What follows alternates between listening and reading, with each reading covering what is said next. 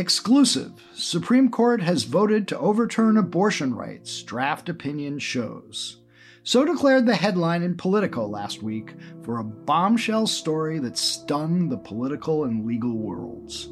The website had gotten hold of a 98-page draft opinion written by Supreme Court Justice Samuel Alito, revealing that a majority of 5 justices, at least as of last February, had voted to overturn Roe v. Wade, the 1973 opinion that gave women a constitutional right to abortion. The story was astonishing on multiple levels. It showed that a majority of the court was in fact preparing to discard a core freedom that has been relied on by American women for nearly half a century. But it was also the first time anybody can remember when a draft opinion of the court had been leaked and published before the court had announced it, making Politico's story the mega scoop of the year, if not the decade. We'll talk to Josh Gerstein, one of 2 Politico reporters who broke the story, and then we'll talk to Carolyn Shapiro, a former clerk to retiring Justice Stephen Breyer, about what the leak tells us about how the court has operated and may operate differently in the future on this episode of Skullduggery. I do solemnly swear that I will faithfully execute the office of President of the United States and will, to the best of my ability, preserve, protect, and defend the Constitution of the United States. So help me God. So help me God. So help me God. So help me God. So help me God. So help me God. I'm Michael Isikoff, Chief Investigative Correspondent for Yahoo News. I'm Dan Kleidman, Editor-in-Chief of Yahoo News. And I'm Victoria Bassetti, a Senior Counsel at States United. So it is really a treat to have Gerstein in his hour of glory back on the pod. I should note for our listeners, how many times, Kleidman, have we talked about doing whether I should do a particular story that's related to the Justice Department or the court or something, and we're debating, should we go for it? And then either you or I discover, hey, don't Gerstein bother, already Isikoff. has it. Yeah, don't right. bother. Gerstein's already written got it. Yeah, but however big his scoops in the past have been, this obviously aces them all, as it does a lot of our scoops as well.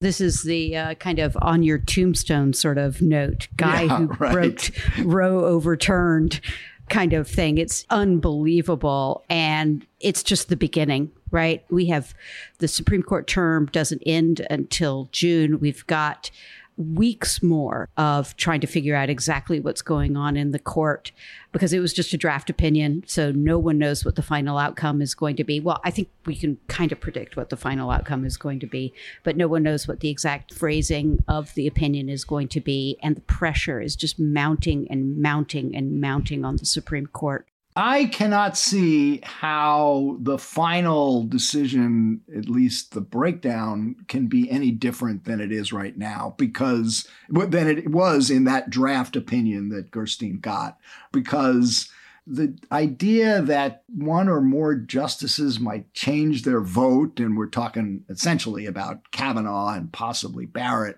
seems just improbable to me, given that they would then be seen as caving to public pressure, which would be pretty damaging to the court's legitimacy on its face. Yeah, well, it's a sort of a fascinating conundrum for Roberts, because Roberts was going to decide the case the way we think he would have decided the case if he was the deciding vote, which is to say to affirm Mississippi's law but not overturn Roe, because he wants to maintain the legitimacy of the court and so that the court doesn't look baldly political.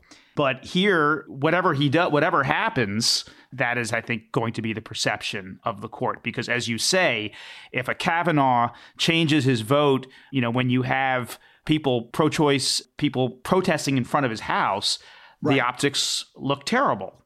On the other hand, Chief Justice Roberts, if the decision stands the way it is now, is going to have that problem with the perception of the court that he's been trying to avoid all along. So he's and I just say, I know there's been this back and forth on Twitter about these protests outside the justices' houses, and people will say, well, public officials, this has been par for the course for some time now. Pelosi has protesters outside her house, but look, these are not elected officials. Elected officials are actually supposed to respond to the will of the people, or at least hear the will of the people. That's not what Supreme Court justices or any judge is supposed to do.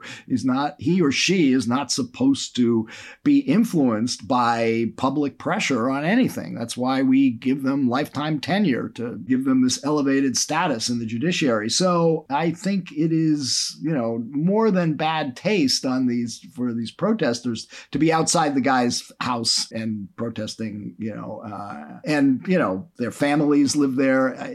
But it makes it seem to me almost impossible that the 5-4 split is going to be any different when we see the final decision at the end of June. And untangling all of these motives and repercussions is kind of at the heart of the speculation over who the leaker is, because everyone attempts to figure out who the leaker is based on what the motives and what the possible repercussions that the leaker might have thought would flow from the leak.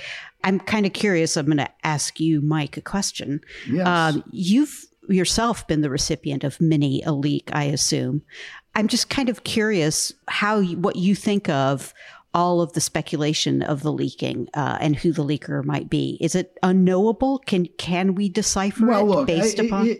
In my experience, both as a recipient of leaks and covering the leaks of others, it's often more surprising than you expect, right? Leaks come in many different ways through many different avenues, and it's not always the partisan person calling you up, upset over one particular thing, saying, I've got something for you. Sometimes it is. I don't want to, dispute that. But I'm just saying that sometimes things happen haphazardly. Somebody slips up and says something they didn't expect to say, and then you know something, and then you go to somebody else and say, look, I already know this, and they think you're going to publish, so they might, for some reason, give you a little bit more. There's lots of different ways these things happen. And so, until we know, if we ever know how this came about, we should probably avoid speculation. I always love hearing people who have no idea speculate on the motivations of leakers when in, some cases I do know what the motivation was, because exactly like Mike says, there are all sorts of reasons that people leak. Sometimes it's vanity. Sometimes you just happen to have a really good relationship with the source. Sometimes it's haphazard, as you said. I will say that in this particular case, it's such an extraordinary leak, such an extraordinary breach of protocols and norms that I think it makes it more likely that this was a strategic leak, if not necessarily an ideological or partisan leak. But as you say, we may never know. Now, that said, I've got a question for you, Victoria, which is, of course, from Democrats and, women's activist groups and others, they want, they say the message from this is we've got to change the filibuster and expand the court and codify Roe versus Wade with national legislation. So my first question, and I'm going to ask this of Carolyn Shapiro when she comes on, the former Supreme Court clerk, if Congress, let's say the Democrats somehow do maintain control of both houses of Congress in the midterm elections, which does look unlikely at this point, and they muster the votes to reject the filibuster, and they pass such a law, codifying Roe versus Wade. Would that what happens when, Texas, Mississippi, and these other states that have effective abortion bans don't accept that? And which prevails? Can national statutory legislation override what the state legislatures bans on abortion when the Supreme Court has decreed there is no constitutional right here? Complicated question. I think the short answer is that Congress does have the power to do it under the Commerce Clause. But guess who gets to interpret whether or not Congress has the power to do this under the Commerce Clause? Exactly. It goes back to the Supreme Court. Yeah, so it won't turn on whether or not there's a constitutional right to an abortion. It'll turn on whether or not Congress has the kind of the power under the Constitution to enact this sort of law. I think it's a complicated question whether or which not is an entirely different question from from a legal standpoint. Yeah. It's an entirely different legal question, but this Supreme Court seems kind of not to be exactly a friendly place to be making those arguments in any case. Right. So there's basically there's nothing the Democrats can do to stop this. Well, they could pass the law and try to see it through to the Supreme Court. Yeah, but then it gets challenged by by the conservative states and the Supreme Court, likely having found there's no constitutional issue here in terms of protecting the right to abortion, can say, Congress can't tell Texas and Mississippi how they can draft their own laws. It's a distinct possibility that could happen, but it's not a certainty. And so the Democrats could potentially do this. But as you know, that's the flip side of this is equally possible, which is that Mitch McConnell has already indicated in several interviews a willingness to consider national legislation to ban abortions nationwide. Right. And can that prevail over New York or Maryland or other Democratic states that legalize abortion? Again, guess who gets to decide that? The U.S. Supreme Court, which seems to be a much more friendly environment for that argument, is at least based upon the Alito argument, which seems to be kind of trending towards an interpretation of personhood that would include unborn fetuses, in which case they might actually hold a ban entirely constitutional. But just in terms of the politics, it's playing out now. I know that McConnell has said that a federal ban on abortion is a possibility. But I mean, maybe that's just throwing some red meat to the base heading into the midterms. At the same time, the talking points that have gone out to Republicans that I think Axios got was, don't talk about abortion. Talk about inflation, talk about the economy, talk about anything but abortion. And I just don't know how much of an appetite there is among Republicans in Congress to really push this issue when you look at the polling and, abortion.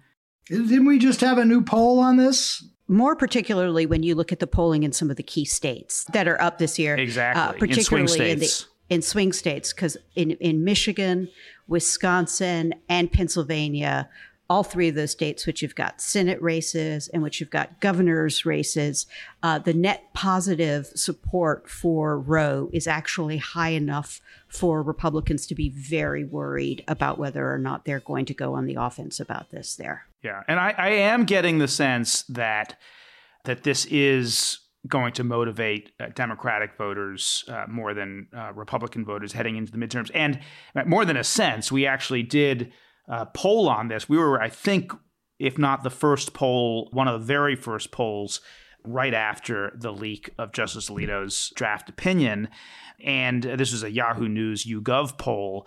And what it showed was that in the generic ballot, Democrats have a 5-point lead going into the elections. Now, I know that sounds surprising. That'll sound surprising to people since this is such a terrible environment for Democrats. But typically, Democrats do have a lead in the generic ballot because there's so many more registered Democrats than Republicans, or people who identify as Democrats than Republicans. But when voters were asked to choose instead between a pro-choice Democrat or a pro-life Republican, then the support for Democrats more than doubled, and it gave them a 13-point lead over Republicans.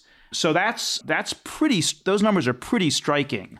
And I will say, I think we've often in the past debated gun control, abortion, the Supreme Court generally. Do these issues really motivate voters? And usually it's a muddle or maybe not so much.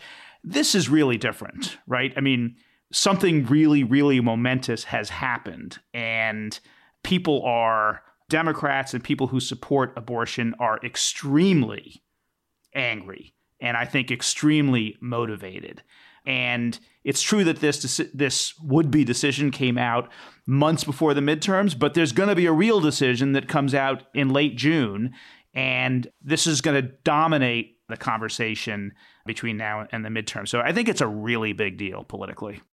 And just to underscore that, just one sort of nugget I read that, was pretty head spinning in and of itself, which is, there's this big effort now by lots of advocacy groups, to raise money to help women in these states that have effectively banned or so, sharply restricted abortion, to help pay for them to fly or, travel to a state with friendly abortion laws. And what state legislators in those states are talking about is expanding their laws to go after anybody who helps pay for somebody to fly to an abortion-friendly state.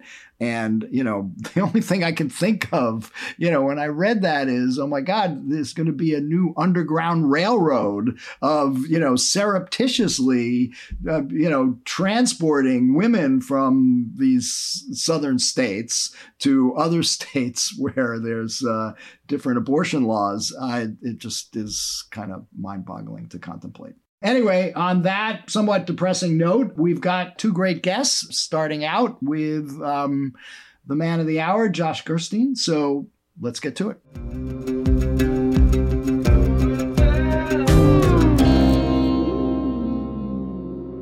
We now have with us Josh Gerstein, the senior legal affairs reporter for Politico and the co-author of what I think everybody agrees is the biggest single Supreme Court story in decades, if not ever. Josh, welcome back to Skullduggery.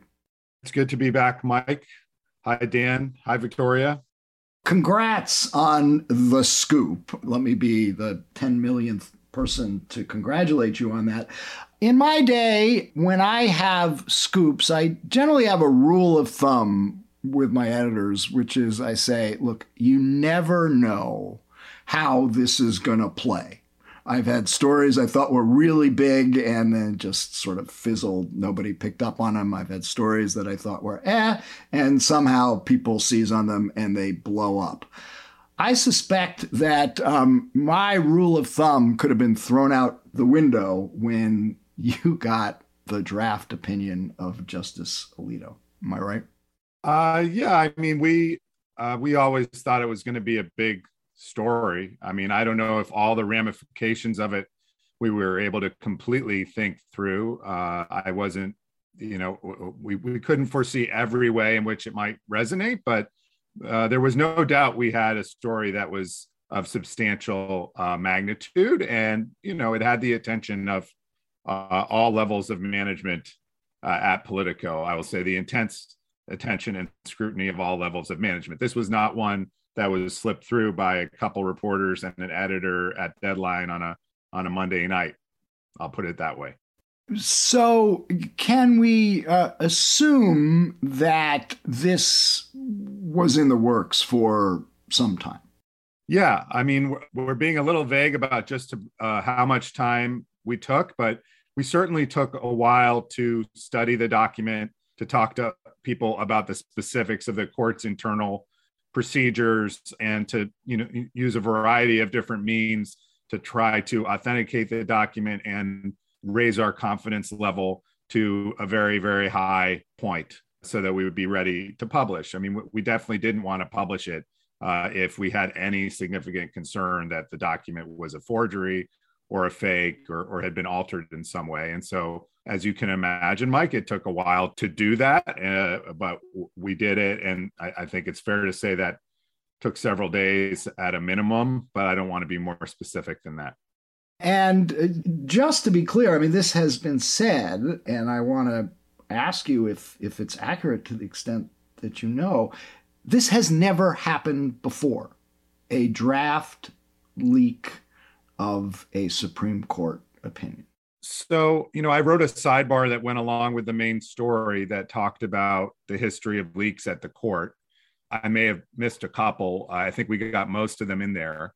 I think that that's true, but trying to be a very careful reporter, I'm not 100% sure that's true. And the reason I say that is because in a previous era when documents were not typically printed in full in the newspaper, it does appear that there were occasions when reporters were privy to the rationale at a minimum of forthcoming decisions from the court. For example, during Roe versus Wade, there was a leak to the Washington Post where a reporter clearly had access in some fashion to internal court documents, definitely a memo that one justice wrote to other justices.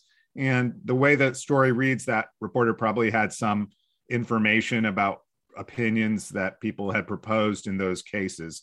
You know, whether he saw, I assume it was a he in that era 50 years ago, whether he actually saw those or had them in his hand or read them, I can't be totally sure. And then we have had some final opinions that were kind of prematurely released to reporters, maybe a day or two or a few hours ahead of time, where they had the documents, it looks like, or they saw them.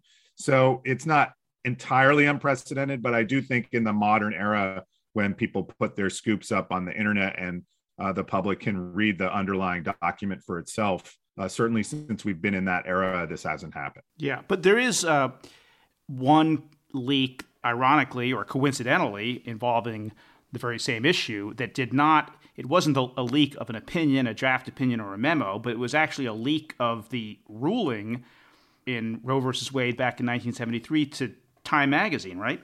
Right. And so this is a weird case because I'm not even totally sure that you can call it like a leak, because they ended up publishing the outcome of the case. And I think some excerpts or the thrust of the opinion, as I understand it, in an issue that went on the newsstands a few hours before the opinion was formally released by the court. It sounds like what happened is sort of a fouled up kind of embargo situation where a reporter was able to negotiate some inside access to members of the court or court clerks and so forth, and was able to piece together a story about the opinion. But it sounds like he did that, you know, on the understanding that it wouldn't come out until after the opinion was published, which frankly is the same kind of understanding that justices seem to have had with some historians and perhaps some reporters or book authors over the years. So it might not have been that different, but there was some kind of a delay with the decision, and it ended up that the magazine came out before the decision instead of vice versa. But it's funny, Dan, because it was also the actual Roe versus Wade decision in 1973. So uncannily enough, it seems to be in the decisions of the most controversy and contention that the leaks seem to happen. So hearing this history of leaks that you've just kind of gone through, one would think maybe then that the leak that you got is not going to, since it's not unprecedented, is not necessarily going to cause substantial disruption to the Supreme Court. But we know the opposite is true. It seems to have unleashed extraordinary consequences both within and without the court. Can you tell us anything, at least that you know so far, about what this has done within the court, to the way the justices are speaking to each other or the way the clerks are involved with one another at this stage? Well, there certainly seems to be a lot of mutual suspicion. The court isn't that large, right? I mean, you're talking about 9 justices who have 4 law clerks typically. So you've got about 36 law clerks, a fairly small like support staff for the court. They have employees in the hundreds, but I think most of them are police officers. And then you have the justices themselves. So it's a fairly small institution, and it's a very kind of unusual situation now where you have people in the same offices looking at each other, looking at the people across the hall and thinking somebody in here might be the mole or the source. So that part of it, I think, has to be kind of personal. And then I have encountered already, speaking to some ex-clerks, one in particular who I've dealt with regularly in the past, has been at least one Politico event. He wouldn't talk to me. He was like so upset by this disclosure. He sent me an email saying, basically, I'm out of sorts about this, and I can't talk to you about it right now. He didn't seem to have any intimate knowledge about it, but he felt it kind of personally, that this breach of trust, I think, would harm the relationship between justices in particular and their clerks, which seems to have been treated by some people, some of those justices and some of those clerks, with an extraordinary degree of reverence that maybe is not matched in any other political institution or perhaps almost any other institution in America. The bond between some of these clerks and the justices they worked for, and some people think that this has been changed permanently. Well, that's what I was going to ask you, Josh. If you see this particular extraordinary leak as a kind of a culmination of kind of fraying of those bonds over the past, however many years. I mean, I wrote about this when Chief Justice Roberts changing his opinion, changing his vote in the Obamacare decision came out. That was considered extraordinary back then. Right. I mean, I don't want to undercut our scoop by suggesting that it is not, several orders of magnitude removed from all the other leaks that have ever come out of the court. I do think there is a little bit of a disconnect between the perception and the reality. I mean, the perception is it's a hermetically sealed box and nobody ever says anything about what goes on there. And it's completely unlike Congress, completely unlike the White House and the executive branch agencies. No one's ever trying to dig each other in the press. They do their business only through the published opinions and at oral arguments, and everything else is kept behind closed doors. False, not true. Many examples that that's not true and has never been true. It does seem, though, that perhaps over the last 10 to 20 years, maybe a little bit longer than that, as the court has drifted into these more and more intense ideological camps that justices are less and less likely to stray from, that rigidity, I think, does lead to more leaks and more anger. And Dan, you mentioned the first Obamacare case with Justice Roberts, which it's hard to believe is actually a decade ago now. And we did see leaks there. There were at least hints of what was going on behind the scenes in advance of the decision. And there was a pretty good flow of leaks after the decision confirming that Chief Justice Roberts had switched his position in the case at the last minute, had decided to set upon this argument that the individual mandate in Obamacare was actually a tax and not really a mandate. And that saved this key component of Obamacare in that case along a 5-4 line. And there were even tea leaves, if you look through the decisions, right? There were little indicators that this seemed like it was a majority opinion before, and somebody abruptly tried to change it, maybe didn't do all the search and replaces that they should have right before it came out. So there have been leaks. One place in particular I would point to is the Wall Street Journal editorial page seems to have an unusual degree of insight into what the conservative justices are thinking. They never attribute anything to anyone. There's never a source quoted, but they have an uncanny ability to predict where justices are and how a justice might be in the process of trying to assemble a majority in an unconventional way. And their editorial, just days before your story published, seemed, and I think a lot of people have interpreted, as a preview in some ways of your story, right? Because, it sort of sounded like they were speculating, but it sounded like informed speculation, right? That Justice Roberts was going to be trying to bring over Justice Kavanaugh, maybe Amy Coney Barrett to his side, that I think they reported flatly that the opinion had been assigned to Alito, right? That sounds like a leak.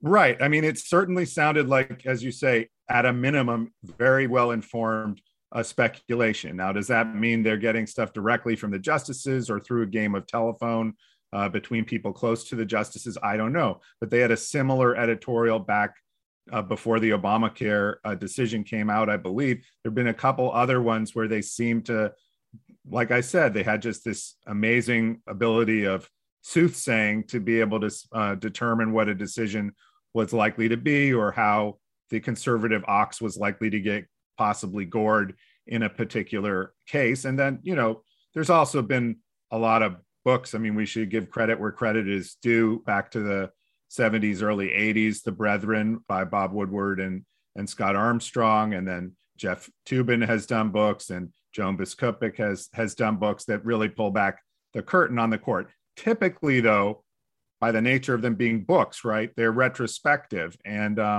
And that's not that unusual. Justices die. The papers are at their discretion about how to release them, but they become public. I've heard, as I was reporting on this story, that Justice Ginsburg had a couple of professors who had access to all her papers, even when she was still serving on the court. So it's not a hermetically sealed box. And you could see how a word here or there from one of those people could easily lead to a disclosure about the status of deliberations on the court, despite the intensity of anger and the sense of violation that you got from Chief Justice Roberts' statement on Tuesday, which I should note as an aside, confirmed that the draft that we published was an actual authentic draft opinion from the court. But one thing is pretty clear, all of these leaks, previous leaks notwithstanding, this is possibly the first one that has led to a full-scale investigation of the source of the leak. So have you been contacted by the FBI or by the court-martial yet regarding how you got this?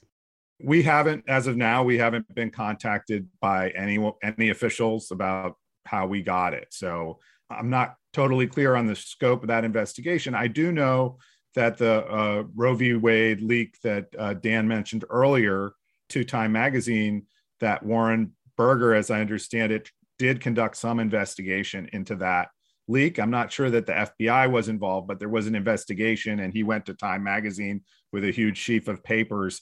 But it's interesting, as I understand it, again, doing some reporting on how these things happened, apparently not all the justices in that instance were terribly enthusiastic about the court conducting a thorough investigation. And it brings to mind the notion that, this is not actually a top-down operation. Like Chief Justice Roberts set aside that he can't control the votes of other justices, which does seem like it's increasingly an issue for him since he's not really at the center of the court now anymore. But separate from that, it's not clear that he has the right to order anybody to cooperate. I mean, I guess he could refer to the FBI, but short of that, if one justice hypothetically were to say, my clerks aren't going to be interviewed and I'm not going to be interviewed, we'll see you later. It's not clear to me that he can tell them, I'm sorry, Justice Blank, you have to do this. Under what authority? It's not clear he has that authority. Well, let me just pick up on that because Eugene Volokh, who writes the Volokh blog, widely read in legal circles, was quoted in the Times yesterday saying, I think it's pretty clear there is at least enough for a grand jury to investigate. The interesting question is to what extent there's going to be a subpoena to a reporter. But I guess my question is that really true? Because what's the crime here? This isn't a classified document. Is there I'm not aware of any statute that protects the confidentiality of a Supreme Court draft opinion. So how could the FBI get involved at all? How could a grand jury get involved at all? How could you end up with a subpoena? Yeah, I think it would require a very broad interpretation of the statutes to think that there was a crime in the leak itself. As you point out, Mike, it's not a classified document. It's not a document in a few other categories of, say, personal identifying information. There's no social security numbers in there. So it's not something that's covered by existing statutes as best I can determine, except for this. If you take a super broad interpretation of theft from the federal government, you can assert that almost any not explicitly permitted disclosure of information from the federal government is a theft of that information. Now, that theory is very, very rarely employed in court. It's, as far as I know, almost never employed in contested situations.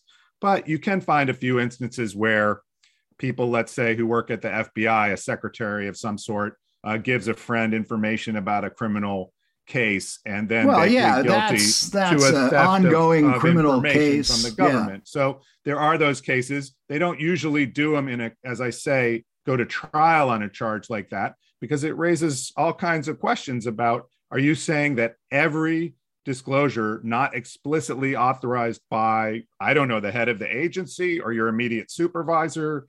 And what if somebody, instead of giving us a physical opinion, let's say, or sending us a physical opinion, let's say they picked up the phone and read us the opinion. Would that be a theft of that information from the court? I mean, you could argue that in sort of a law school class. Maybe Victoria can give us some more advice on that. But it doesn't seem to me a real world kind of thing that the Justice Department would ever pursue. Now, there is a way to get at this, which is you can sort of force people to come in and ask them if they did this. And then if they lie about it, potentially. That's what I was going to say. I mean, that's the way that leak cases used to be prosecuted before the Justice Department started using the Espionage Act willy-nilly. And I guess the court marshal is a U.S. official, so I guess it would, if you lied to either her or her agents, that would be a violation of 1001, right? So still seems far-fetched. I think the most likely, leverage that folks have is to the extent that any clerks were knowledgeable or involved. They have prospective careers ahead of them, and they are not going to be inclined to lie if questioned by a federal officer, such as somebody with the marshals. Well, I mean, we'll have to see what plays out. Like I said, I don't know even if it will come to that, or for how many people it will come to that. I mean, it's quite possible, looking back to the prior precedent, that you might see one or more justices decline to participate. I mean, what happens if somebody says, no, I'm not going to be interviewed? I don't know then they can just fire them for that basis. I mean, I don't know.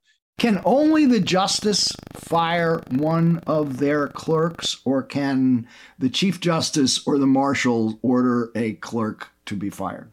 I don't know the answer to that. I think in practical terms, the chief justice might be able to do it because the marshal and the chief justice basically together control the disbursements of the court. There's a statute you can go and look at that lists what the marshal's responsibilities are. It doesn't say anywhere in there, by the way, conduct leak investigations. So I don't know what their level of expertise is to do that. I'm sure the textual interpretation of the provision is being very carefully looked at right now. And I wonder if this is going to fundamentally change the way the court is administered in terms of these kinds of rules and guidelines, and putting there isn't a code of ethics written down, right? I mean, it's just kind of handed down from across the generations. Will this change? I don't even know, to be honest, if all clerks are required to sign something. I've heard that many justices give their clerks a very, very stern lecture at the beginning of the term about the importance of confidentiality. And there's been a lot of discussion of that in books and so forth, that there was a clerk by the name of Ed Lazarus who wrote a book a few decades ago that generated a huge controversy. Interestingly enough, one prominent fellow by the name of Richard Painter said in the Wall Street Journal at that time that Lazarus ought at least potentially be prosecuted for theft of information or something along those lines. But it came out then that it's sort of like there are stern lectures, but by and large, I don't even know if there's a written policy, and I don't know if any or all clerks were required to sign it. It's just an understanding. And look, as you know, what is it, $400,000 or $500,000 bonus that clerks now get when they go out to a law firm after having served at the court? So, that has the tendency to focus the mind a little bit, that you don't want to get crossways with the court or with your justice, if no other aspect of how much is that common bonus? Decency. How much? I think it's in the vicinity of $400,000 at this point. Maybe what? Victoria knows. Yeah. When because I graduated you were a from clerk, college, you I get think a it was closer $400,000 bonus. Yeah, when you sign with a law firm, when you sign at your law firm, you get a huge bonus. Wow. Yeah. It's like baseball salaries. No. Almost. All right. So how confident are you can protect your source or sources? Well, I mean, we'll do our best. We tried in our publication of the story to try to safeguard our sources as best we could, as well as others who, helped us in preparing it. But I don't know. I mean, we'll see. I mean, look, one thing I think we do have as something of an advantage here is if this somehow does end up at the Justice Department, Attorney General Garland went on record last year, as did another very prominent person in the Biden administration, that being President Joe Biden himself, saying basically that it was flatly wrong for the Justice Department to be involved in subpoenaing reporters directly, or even coming after reporters, for their records, phone records, email records, or otherwise. But wasn't there some fine print to that? That it doesn't rule it out entirely. There can be exceptions. There are a few exceptions if you're doing something that is not considered by them to be journalism. But a lot of the exceptions that they had back in the Obama era, they explicitly ruled out, to the point where many of the national security people got kind of upset, saying, you're basically saying you're never going to pursue a leak case again through these means. And so I just don't know, having said we'll only do this where the absolutely critical secrets of the country or some other overriding interest is at stake. But who knows? I mean, we do have a Justice Department now that's headed by someone who spent 2 or 3 decades on the federal bench. So perhaps he views these issues as more sacrosanct. The secrecy of the court is more sacrosanct. I was a little surprised that when he was asked about this, Attorney General Garland, a few days ago, he didn't take the opportunity to tee off on the leak. He basically just punted the question completely. And given his history and the fact that he must know, I assume he knows each and every one of those justices. I remember, frankly, interviewing Garland up at the court when he would come in his capacity as sort of an administrative judge overseeing the federal judiciary. He's certainly familiar with all those people and with the court's procedures. And so it'd be quite interesting to see what equities he thinks are at work in making a decision if this is punted to the FBI. And I don't even know if it will be.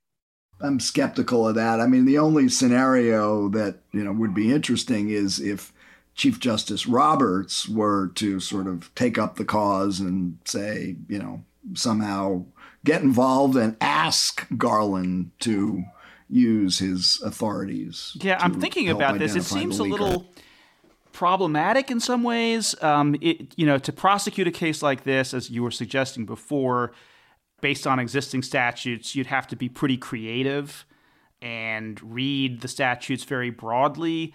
And I just don't know if the Chief Justice of the Supreme Court would want to go down that path. This doesn't seem like the role of the court. If it comes to them, they can interpret it. But to start the process, it just seems, frankly, kind of weird.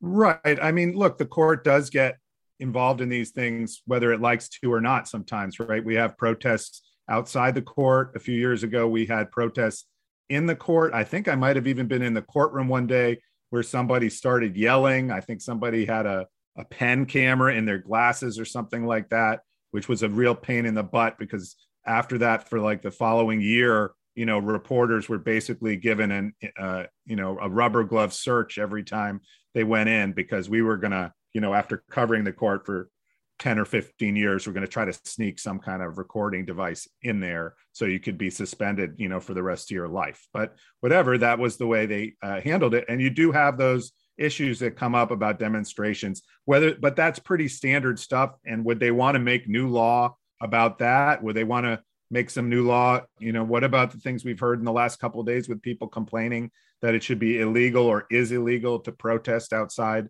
a justice's home? It's just very uncomfortable, I would think, for them to try to break new ground on that kind of a case where their own interests are so directly at stake. And if that case gets appealed, as it would, and gets appealed back to the Supreme Court, that would be that's the interesting problem, right? And so that's a weird issue. There's just all kinds of issues. I mean, what if they do a really aggressive investigation, and as leak investigations sometimes do, maybe they do find who they think is the leaker, and maybe they don't. But there's a good chance they'll find something else.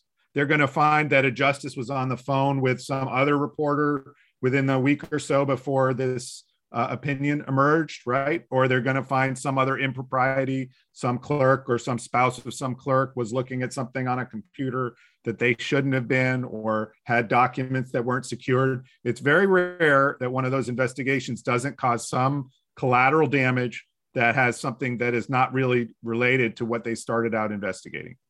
Yeah. I'm wondering, like, are all the justices themselves going to cooperate in this investigation? Sotomayor and Alito and Thomas and Kagan. There's so many different scenarios here. Clearly, some folks on the conservative side were speaking to folks who, communicated to the Wall Street Journal and the Washington Post, by the way. After your story, there was another leak of internal deliberations.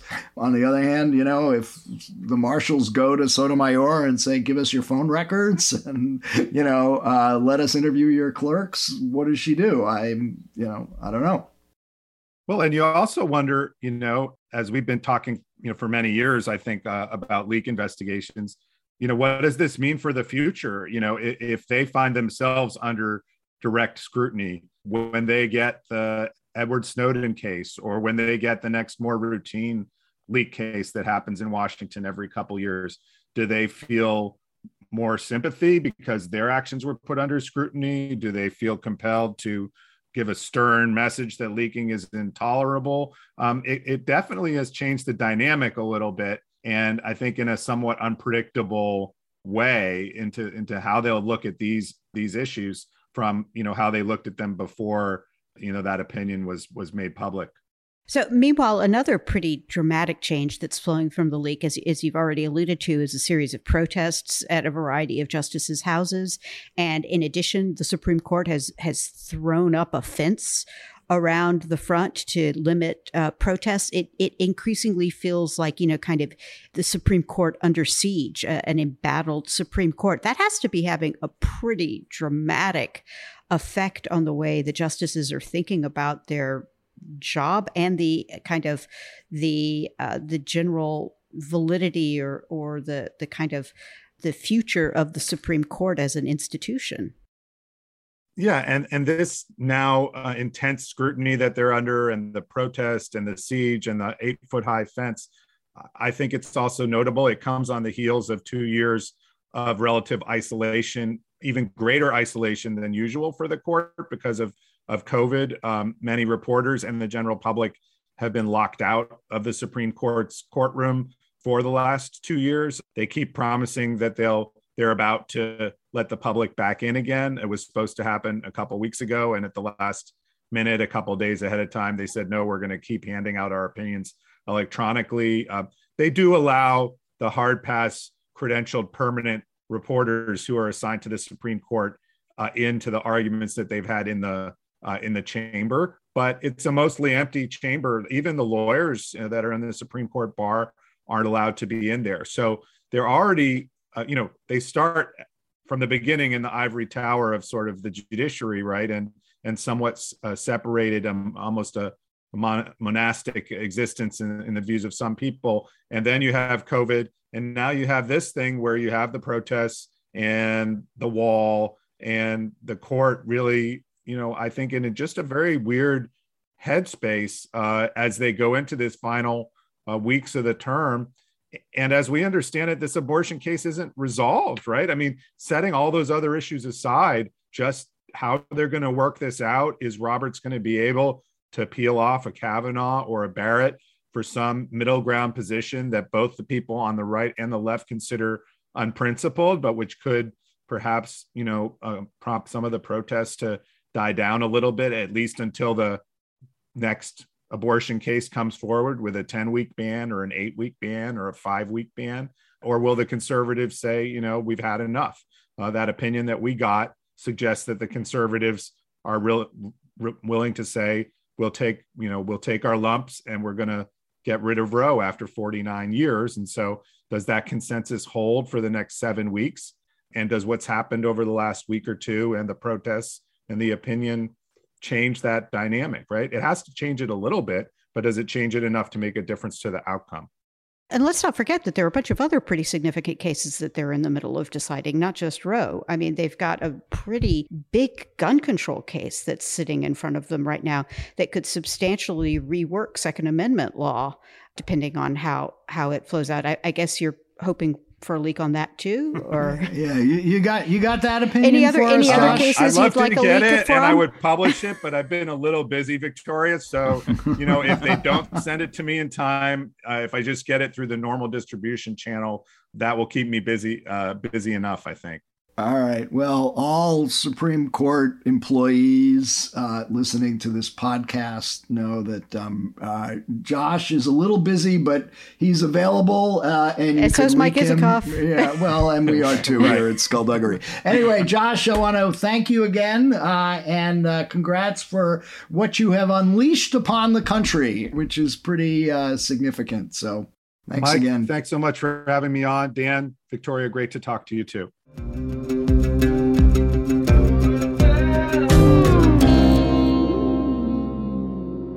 We are now joined by Carolyn Shapiro, a former clerk to Supreme Court Justice Stephen Breyer, now a law professor at the Chicago-Kent College of Law. Carolyn, welcome to Skullduggery. Thanks for having me. So the reactions to the bombshell Politico story, I think, came down to two separate ones. The first is, wow, I can't believe the Supreme Court is actually going to do this and overturn Roe versus Wade. And B, wow, I can't believe that somebody actually leaked a draft opinion of the Supreme Court. When you first read the Politico story, were you in the camp of A or B? I was in B. I was very surprised by the leak, but I was not at all surprised by the content of the opinion. It's what I thought they would do. That's what I expected after oral argument. It's frankly what I expected even before oral argument. And the fact that somebody did leak this, you were a clerk of the court, you know something about the way the court works. How can something like this have happened? Well, the how, I don't think is all that complicated. There are people who have access to the opinions, the drafts as they circulate, the law clerks, the chamber's staff. There could be other staff members within the court who have access to the drafts. Within the court itself, there's, at least when I was there, which was now quite a while ago, about 25 years ago, but there wasn't a lot of trying to keep things secret as between chambers. It sometimes could happen. It's not like it would never happen, but as between chambers or even within a chambers, that was unusual. And so it's not surprising to me that it could happen just as a matter of logistics. What's surprising to me is that it would happen as a matter of the way people do their jobs. It is the secrecy and confidentiality norms are extremely strong. And there are also extremely strong senses of loyalty between law clerks and their justices, between law clerks and the court, between staff and the court and the justices they work for. And so this is surprising for those reasons. It's possible. I just want to be clear, I don't have any information to prove this, but it's possible that it was leaked at with the tacit approval of a justice or even at the behest of a justice, but we don't have that information. I'm Just certainly one not more suggesting question that on this. necessarily is true. Yeah. Right. Each justice has, 4 clerks? Mm-hmm. Is that right? Basically, yeah. So beyond the clerks, who else would have access to an opinion like this? And as part of that, how many copies of a draft opinion would there be? So in the chambers themselves, if it's still the same, and I believe it's at least comparable, if not identical, when I was there, there were 2 secretaries or administrative assistants and an additional aide in each chambers. And the Chief Justice had, I think, some additional administrative support. That's not a lot of people, right? So it would be 4 law clerks and 3 other chambers staff. It's not, there wouldn't be any routine way for another staffer within the court to have access. Can think of. Now, when I was clerking, the drafts circulated in hard copy. So we get these envelopes that the chamber's aides would deliver to each different chambers. And if we wanted multiple copies of them, we would make copies. Now, my understanding, which is that the drafts circulate by email. So I don't know precisely what the logistics are about who receives the email and then how does it get distributed within each chambers. I don't know the answer to that. Carolyn, let's just start talking about the substance of the, not decision, but draft opinion. And you started off by saying that you were not at all surprised by it, but would you agree with this statement? Not surprising, but radical? Because I've heard that word used a lot from some quarters. I guess I'd say not surprising, but extreme. It is the draft as written, and some of this could change, but the draft as written is really claims that it's just about Roe and abortion, but it is not possible to cabin its reasoning to the extent that the draft suggests. And it could lead to challenges to things like the right to use contraception. It could lead to challenges to the right to have extramarital sex or to have sex with a person of the same sex. It could lead to challenges to Obergefell, to marriage equality. And that is because, if I understand it, Justice Alito said that that the word abortion does not appear in the Constitution, and nor is it rooted in history or tradition, right? And that would be the same with those other constitutional rights that you're but wait a second. about. Let me just break in here. He also made it clear that that's right. She'll get to that. The difference is abortion involves, in his view, the taking of a human life, which none of those other issues do. So. Right. So there are a couple of different things to say. The first thing is, yes, it is. What he says is the word abortion isn't in the Constitution, and it's not deeply rooted in history and tradition. But there's a lot to criticize what he says about in his analysis. And again, it's a draft, but in that analysis of what is deeply rooted in history and tradition, there's a lot to criticize about that. For one thing, in fact, at common law, it was legal to have an abortion. It wasn't criminal to abort a pregnancy up until what's called quickening, which is when the woman can feel the fetus move, which is approximately the viability line. It varies. So he doesn't fully address that reality, I would say. He says, well, it was illegal after quickening, therefore there's no deeply rooted right. But he also defines the right extremely narrowly, right? If you define the right that's deeply rooted as the right to, it's a little easier to think about this in the context of marriage, but if it's the right to marry somebody of the opposite sex, or is it the right to marry, right? That you can define a right narrowly or broadly. And if you define it, the narrower you make your definition, the easier it is to say, well, that's not deeply rooted in our history and tradition because there was something maybe similar, but not the same. So that's part of what he does. And we could say the same thing about contraception. We can say, right, that it's not clear that there's always been a right to use contraception deeply rooted in our legal history and tradition. So that has to do with the deeply rooted side. The side about the difference between abortion and these other rights having to do with the what he describes as the taking of a human life, really as a legal analytic matter comes in at a different stage, right? There's the definition of the right, and then there's the question of what kinds of government regulation of that right are appropriate or permissible. And in there are two different analytical stages. So importing the taking of a human life discussion into the first part, it's like where we're defining the right, is confusing. And really, ultimately, whatever they say in this opinion won't necessarily analytically withstand future challenges to some of these other hot button social issues. In addition, some of the forms of contraception that we think that are contraception do involve preventing the implantation of of an embryo, a fertilized egg. Now, some people consider that equivalent to taking a human life, but medically that's understood as contraception. And if we're going to define abortion or the taking of a human life constitutionally that broadly, that means that IUDs, for example, become could be regulated by states, could be outlawed by states. Certain other types of medication, certain forms of the pill, for example, could be outlawed by states because they prevent implantation of a fertilized egg. So the implications there are really, really quite broad, even if you just limit it to this taking of a life framework that he creates.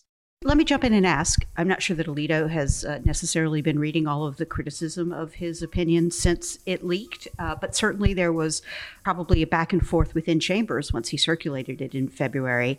How close to a final decision would any comparable opinion have been? In other words, is this February draft pretty close to the final that we might see? That's hard to answer. I can say that it was clearly written with the expectation of getting 5 votes. The leaks that are coming out of the court suggest that there are still 5 votes for the basic guts of the opinion. We could expect that there might be some changes in language, that there might be some arguments that are either toned down or amped up or even removed entirely. Because sometimes justices ask for those kinds of changes as a condition of joining an opinion. And we don't know anything about what kind of internal discussion those justices have been having, because all we have is this leaked opinion, which was the original circulated draft. So my instinct would be that we're going to see an opinion that is not identical, that almost certainly has 5 votes to overturn Roe, and that the guts of it will be basically what we've seen here, but it won't be identical.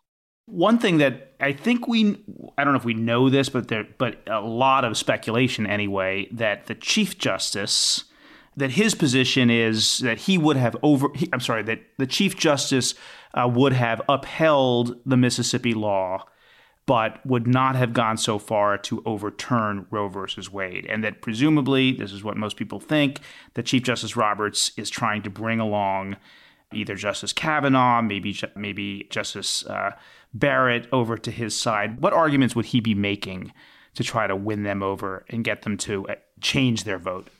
Well, one argument is that that's all they have to decide, right? The case in front of them is, in fact, a challenge to this law that outlaws abortion starting at 15 weeks of pregnancy.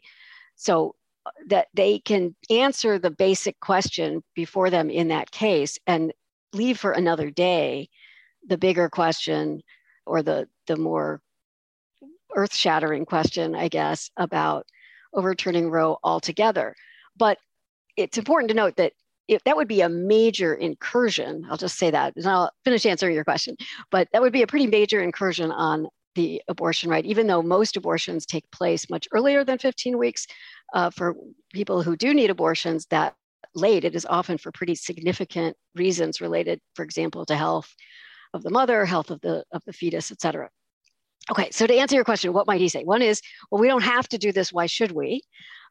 Another is he might make some of the arguments that were made by the parties in the case supporting the Mississippi law, sort of along the lines of, well, Casey talked about an undue burden. Since most abortions take place before 15 weeks, it's not really an undue burden to outlaw abortion after 15 weeks. Now, that doesn't really speak to the woman who needs the abortion at that point, but that's I think the basic logic that he would be pushing.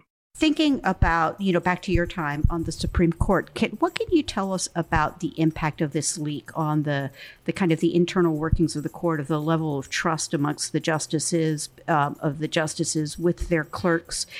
A lot of people regard this as sort of, earth-shattering and dramatically reworking the way the court is going to operate, not just for the next 7 weeks, but potentially for the foreseeable future. Do you think that is a reasonable perspective? I think it's not unreasonable to imagine that when there are other really controversial, highly visible, highly salient cases, that they might impose some new security measures. Now, and I don't actually know, as I said earlier, right, exactly what all the security measures today are. But I could imagine that happening. I could imagine them deciding, well, for certain cases, we're going to have more of a need to know circulation policy. We're going to have some more ability to track who has access. Yeah. Let me jump in. I guess I'm not asking that question in as much as we're talking about security or sort of like the logistics of how things are handled. I'm really more interested in the kind of relationship amongst the justices. We've seen a kind of a heightened or an escalated, sort of language amongst them.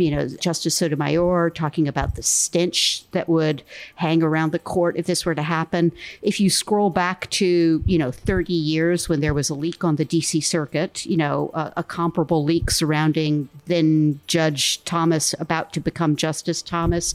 There were actually fisticuffs and fistfights between judges on the DC Circuit as a result of that leak. Is that the sort of like kind of angry rhetoric and discord amongst the justices that we can see coming out of this? Well, I have to say I'd be surprised, but it might depend on what gets unearthed. If anything does get unearthed about where the leak came from, I think the justices, and again, the personnel was quite different when I was there. So things may be somewhat different now, but I think as a general matter, they actually work very, very hard to maintain good relationships with each other. And they do that not just because it makes their working lives more tolerable, but I think they believe, that it's an important part of what they do, right? They're deciding difficult questions. They don't always agree. And if they can't get along, that the point is that we have the rule of law to resolve these differences, and don't have to resort to fisticuffs or other forms of violence. So I think that there's a pretty strong ethic of not taking things personally and not getting personal with each other. At least there was. And I have to say, I don't see evidence that has changed, with the possible exception of the incident with Justice Gorsuch refusing to wear a mask, and Justice Sotomayor therefore not coming to sit in the courtroom on that day and participating remotely. But even there, right, we saw shortly thereafter a joint statement from the two of them describing their relationship as warm. So I think that they will resist. They will at least try to resist getting personally angry with each other. But depending on what comes out, that could change. So since I asked you a binary question to start out, I'm going to throw you another one. The two leading theories on this are the leak came from the liberal side, a liberal clerk, or perhaps a justice, themselves, outraged over the Alito opinion. And the alternative B is it came from the conservative side to lock in those two justices who Roberts might try to peel off, Kavanaugh and Barrett. Which one do you lean to? I definitely lean to B. Again, emphasizing I don't know, right? It's speculation. Right. But I don't see the strategic advantage from the liberal side. That nothing that's and I do see the strategic advantage of the conservative side. I mean, we see these protests in front of the justices' homes right now. I'm pro-choice. I'm not happy about this opinion. I think Roe and Casey were correctly decided, although I might have written them differently. But I think that these protests are at best counterproductive, and they were also utterly predictable. So I think that, or some form of protest. So I think somebody who was trying to lock in votes on the conservative side would have more of a strategic incentive to leak it than somebody on the liberal side. But that's speculation. I've got another one for you as a law professor. It's not binary. Okay. It is. Okay. And we discussed this earlier in the pod, but I'd like to hear your thoughts. The Democrats, of course, are outraged and are talking about passing national legislation by Congress that codifies Roe v. Wade. Of course, that would require doing away with the filibuster in order to get there, but that's what they're talking about. Were they to do that, could that law override all the restrictive anti-abortion laws passed by the state legislatures? And would we just be looking at another Supreme Court challenge if there was a dispute about that? In which case, the new decision stripping away that this is about a constitutional right, where would that leave the court? The short answer to your question is that if Congress passes just a straightforward law that says Casey or Roe is now the law of the land legislatively, there is no question that that will be challenged in court. And I am not super optimistic that it will be upheld by this Supreme Court. Having said that, there are other forms of laws that the Congress could pass that would have at least similar or partially or accomplish at least some of the same ends. For example, Congress could pass a law that says that where medication, whether it's birth control or the abortion pill or Plan B or IUDs, which medical devices have been approved by the FDA, states cannot outlaw their use. That's within congressional power.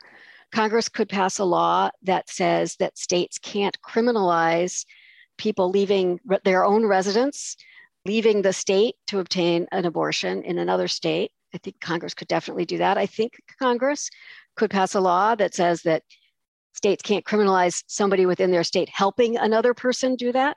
Those are things that I don't think would be struck down, although this court is so hostile to abortion rights. I'm not 100% sure. So I assume you would, if it were a Republican-controlled Congress that passed a federal ban on abortion, you think overriding, New York's abortion laws, California's abortion laws, you think this Supreme Court would uphold Congress's ban? I do.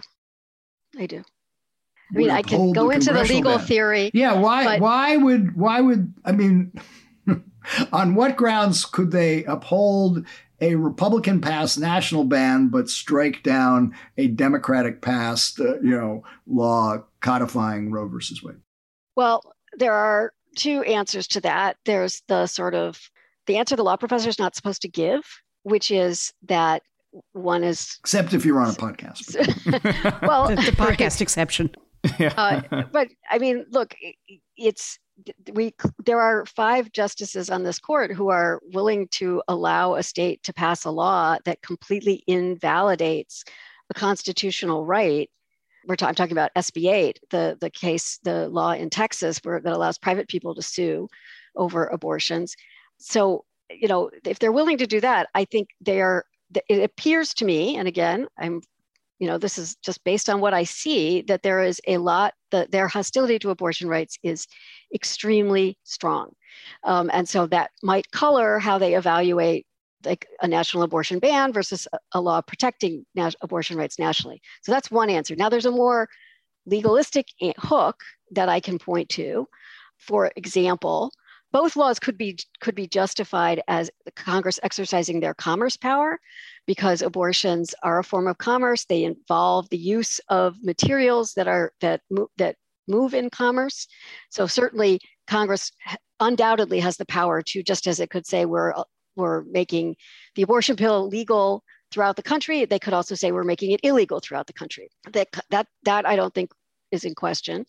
But then there's another issue, which has to do with the question of whether or not a fetus would be recognized as a person under the 14th Amendment. And if it is plausible, or if the court decides a fetus is a person under the 14th Amendment, then Congress might have the power under the 14th Amendment to act to protect fetuses in that way. So if we go down that road, there are a lot of things follow from that are, at least in my mind, extremely disturbing. But that's a possible route we could find ourselves on. Well, sounds like there's a lot of disturbing directions this could go, but I do want to thank you. Yes, that's true. Yeah, I do want to thank you for sharing these insights and hope to stay in touch as things develop. Well, I'd love to come back. These were great questions.